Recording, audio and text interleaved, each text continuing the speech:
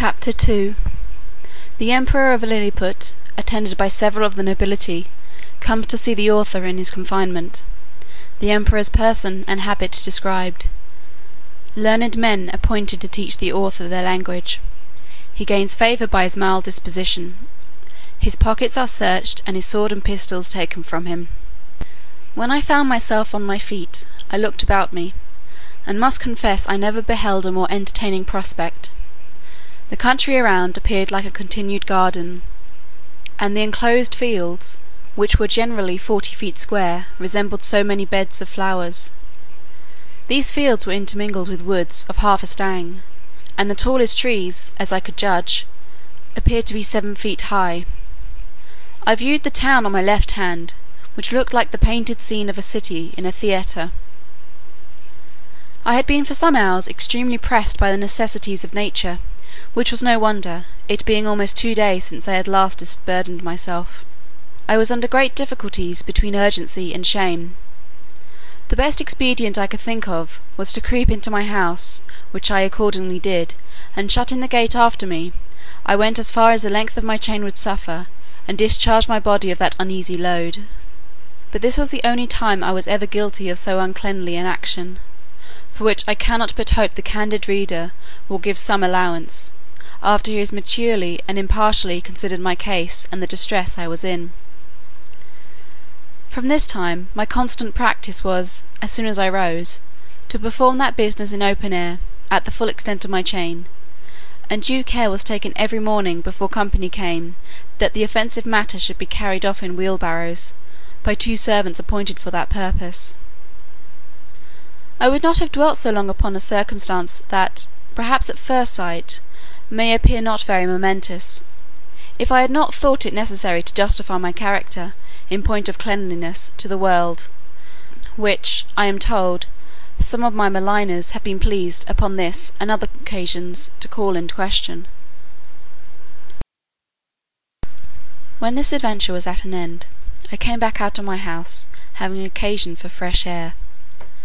The emperor was already descended from the tower, and advancing on horseback towards me, which had like to have cost him dear, for the beast, though very well trained, yet wholly unused to such a sight, which appeared as if a mountain moved before him, reared up on his hind feet; but that prince, who is an excellent horseman, kept his seat, till his attendants ran in, and held the bridle, while his majesty had time to dismount.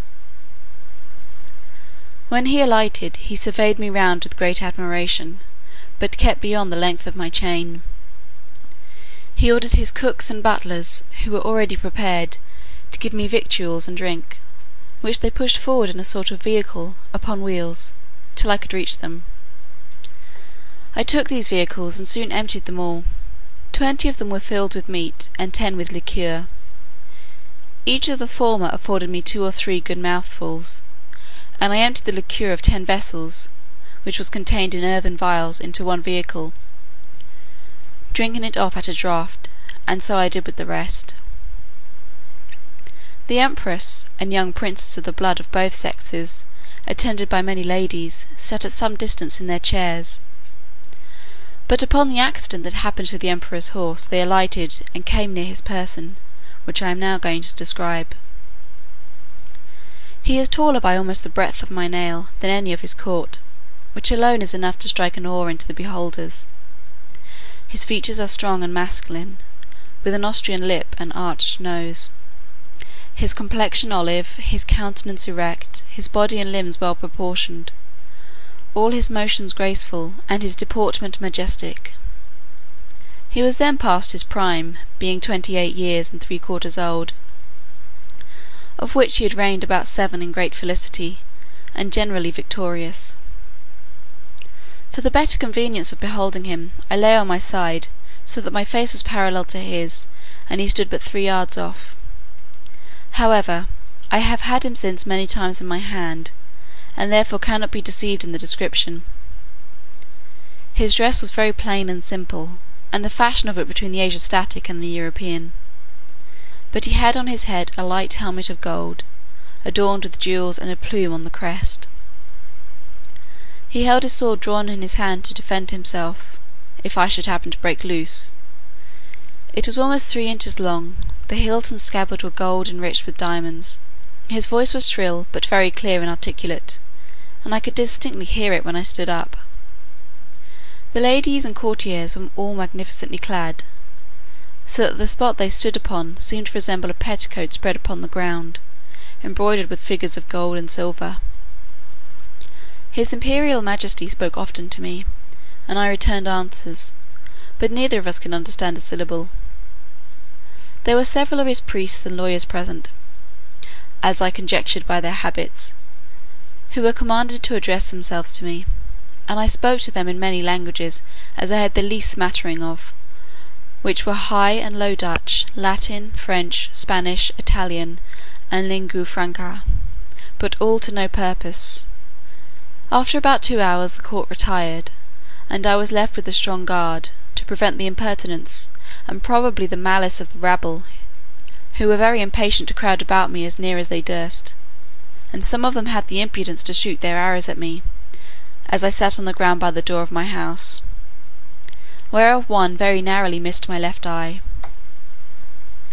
But the colonel ordered 6 of the ringleaders to be seized, and thought no punishment so proper as to deliver them bound into my hands, which some of his soldiers accordingly did, pushing them forward with the butt ends of their pikes into my reach. I took them in my right hand, put 5 of them into my coat pocket, and as to the 6th, I made a countenance as if I would eat him alive. The poor man squalled terribly, and the colonel and his officers were in much pain, especially when they saw me take out my penknife. But I soon put them out of fear, for, looking mildly, and immediately cutting the strings he was bound with, I set him gently on the ground, and away he ran. I treated the rest in the same manner, taking them one by one out of my pocket, and I observed both the soldiers and people were highly delighted at this mark of my clemency, which was represented very much to my advantage at court. Towards night I got with some difficulty into my house, where I lay on the ground, and continued to do so about a fortnight, during which time the emperor gave orders to have a bed prepared for me. 600 beds of the common measure were brought in carriages, and worked up in my house. 150 of their beds sewn together made up the breadth and length, and these were 4 double, which, however, kept me but very indifferently from the hardness of the floor, that was of smooth stone. By the same computation they provided me with sheets, blankets, and coverlets, tolerable enough for one who had been so long inured to hardships. As the news of my arrival spread through the kingdom, it brought prodigious numbers of rich, idle, and curious people to see me, so that the villages were almost emptied, and a great neglect of tillage and household affairs must have ensued, if his imperial majesty had not provided, by several proclamations and orders of state, against this inconveniency. He directed that those who had already beheld me should return home, and not presume to come within 50 yards of my house, without license from the court, whereby the secretaries of state got considerable fees. In the meantime the emperor held frequent councils, to debate what course should be taken with me, and I was afterwards assured by a particular friend, a person of great quality, who was as much in the secret as any, that the court was under many difficulties concerning me. They apprehended my breaking loose, that my diet would be very expensive, and might cause a famine. Sometimes they determined to starve me, or at least to shoot me in the face and hands with poisoned arrows, which would soon dispatch me, but again they considered that the stench of so large a carcass might produce a plague in the metropolis, and probably spread through the whole kingdom.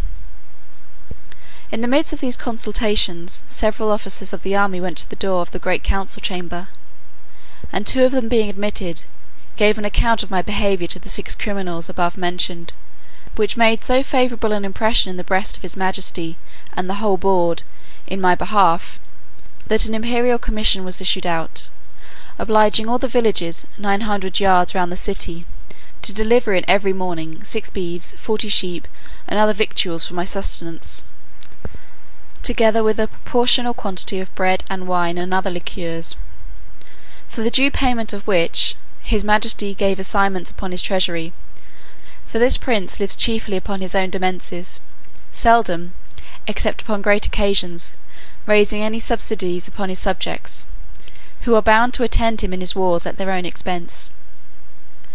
An establishment was also made of 600 persons to be my domestics, who had board wages allowed for their maintenance, and tents built for them very conveniently on each side of my door. It was likewise ordered that 300 tailors should make me a suit of clothes, after the fashion of the country, that 6 of his Majesty's greatest scholars should be employed to instruct me in their language, and lastly, that the Emperor's horses, and those of the nobility and troops of the guards, should be frequently exercised in my sight, to accustom themselves to me. All these orders were duly put in execution, and in about 3 weeks I made a great progress in learning their language, during which time the Emperor frequently honoured me with his visits, and was pleased to assist my masters in teaching me. We began already to converse together in some sort, and the first words I learnt were to express my desire that he would please give me my liberty, which I every day repeated on my knees. His answer, as I could comprehend it, was, that this must be the work of time, not to be thought on without the advice of his council, and that first I must lumos celmin pesso desmalon eposo, that is, swear a peace with him and his kingdom.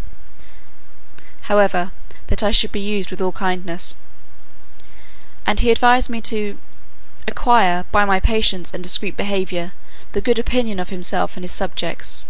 He desired I would not take it ill if he gave orders to certain proper officers to search me, for probably I might carry about me several weapons, which must needs be dangerous things, if they answered the bulk of so prodigious a person. I said, his Majesty should be satisfied, for I was ready to strip myself, and turn my pockets before him. This I delivered part in words and part in signs. He replied, that by the laws of the kingdom I must be searched by 2 of his officers, that he knew this could not be done without my consent and assistance, and he had so good an opinion of my generosity and justice as to trust their persons in my hands, that whatever they took from me should be returned when I left the country, or paid for at the rate which I would set upon them. I took up the 2 officers in my hands, put them first in my coat pockets, and then into every other pocket about me, except my 2 fobs, and another secret pocket, which I had no mind should be searched, wherein I had some little necessities that were of no consequence to any but myself. In one of my fobs there was a silver watch, and in the other a small quantity of gold in a purse. These gentlemen, having pen, ink, and paper about them, made an exact inventory of everything they saw, and when they had done, desired I would set them down, that they might deliver it to the Emperor. This inventory I afterwards translated into English, and is, word for word, as follows. Imprimis. In the right coat pocket of the great Man Mountain, for so I interpret the words quinbus flesterin, after the strictest search, we found only one great piece of coarse cloth, large enough to be a footcloth for your Majesty's chief room of state. In the left pocket we saw a huge silver chest, with a cover of the same metal, which we, the searchers, were not able to lift. We desired it should be opened, and one of us stepping into it, found himself up to the mid-leg in a sort of dust, some part whereof flying up to our faces set us both a-sneezing for several times together. In his right waistcoat pocket we found a prodigious bundle of white thin substances, folded one over another, about the bigness of 3 men, tied with a strong cable, and marked with black figures, which we humbly conceived to be writings, every letter almost half as large as the palm of our hands.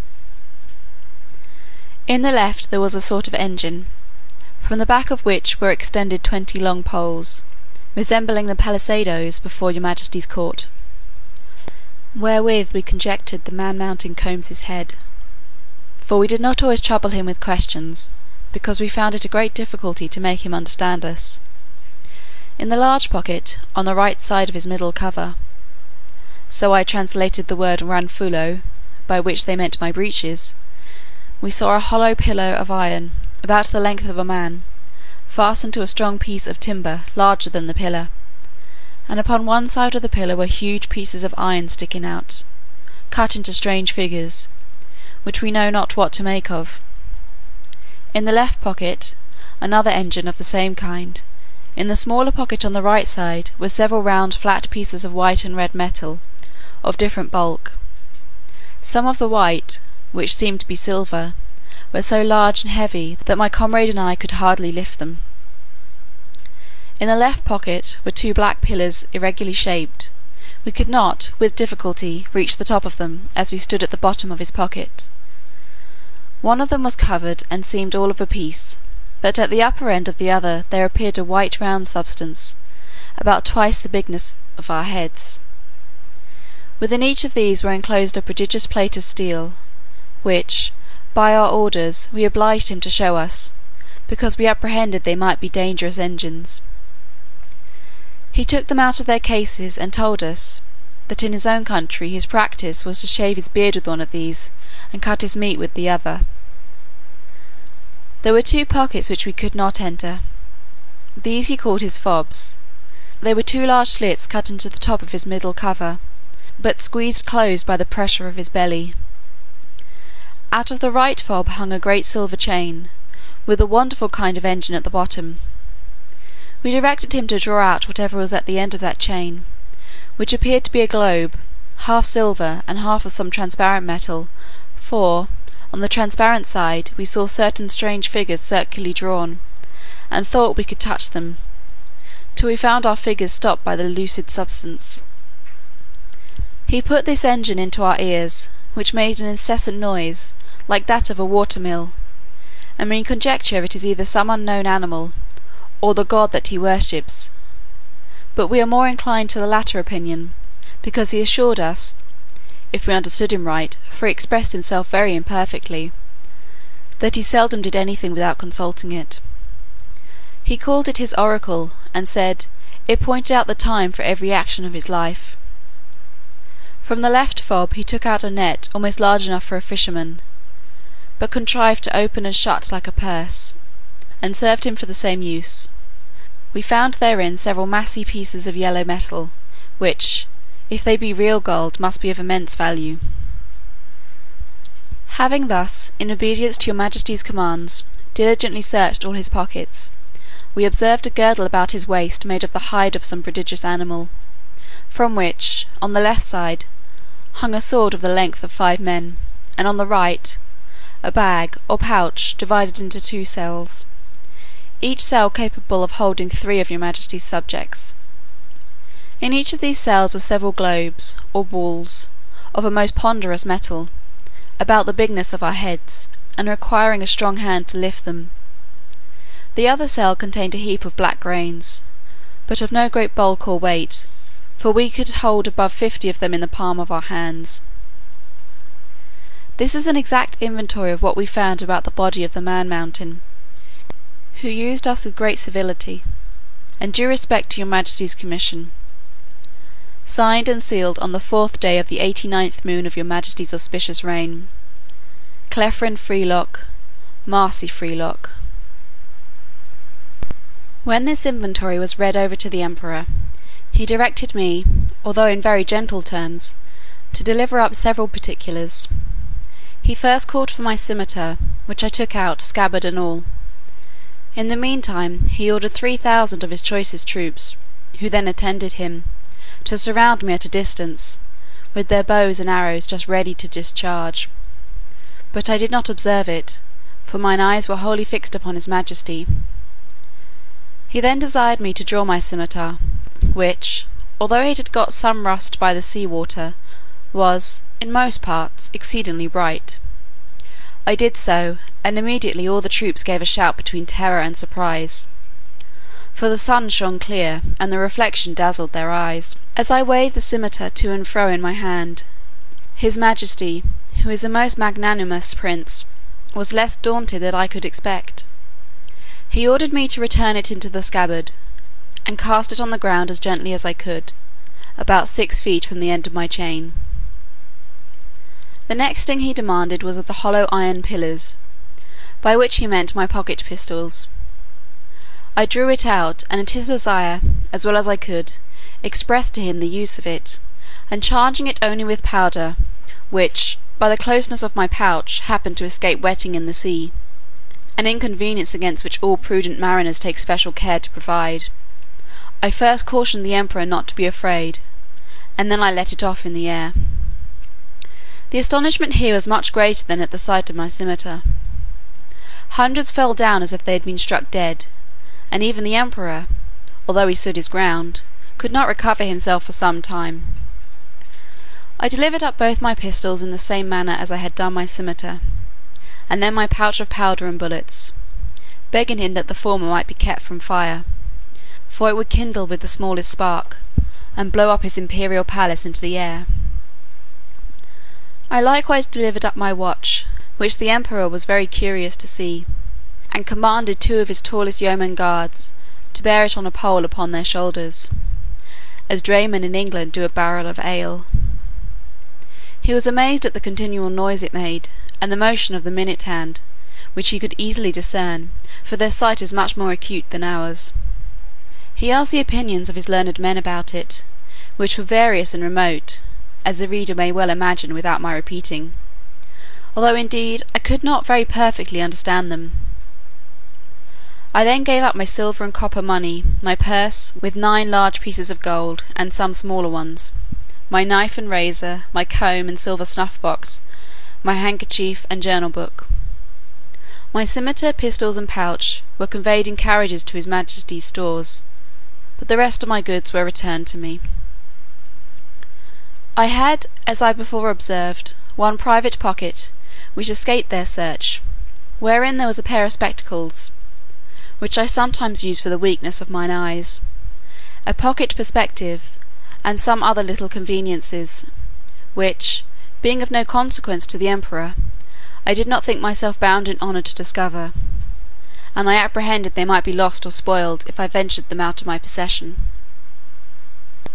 End of chapter 2, part 1.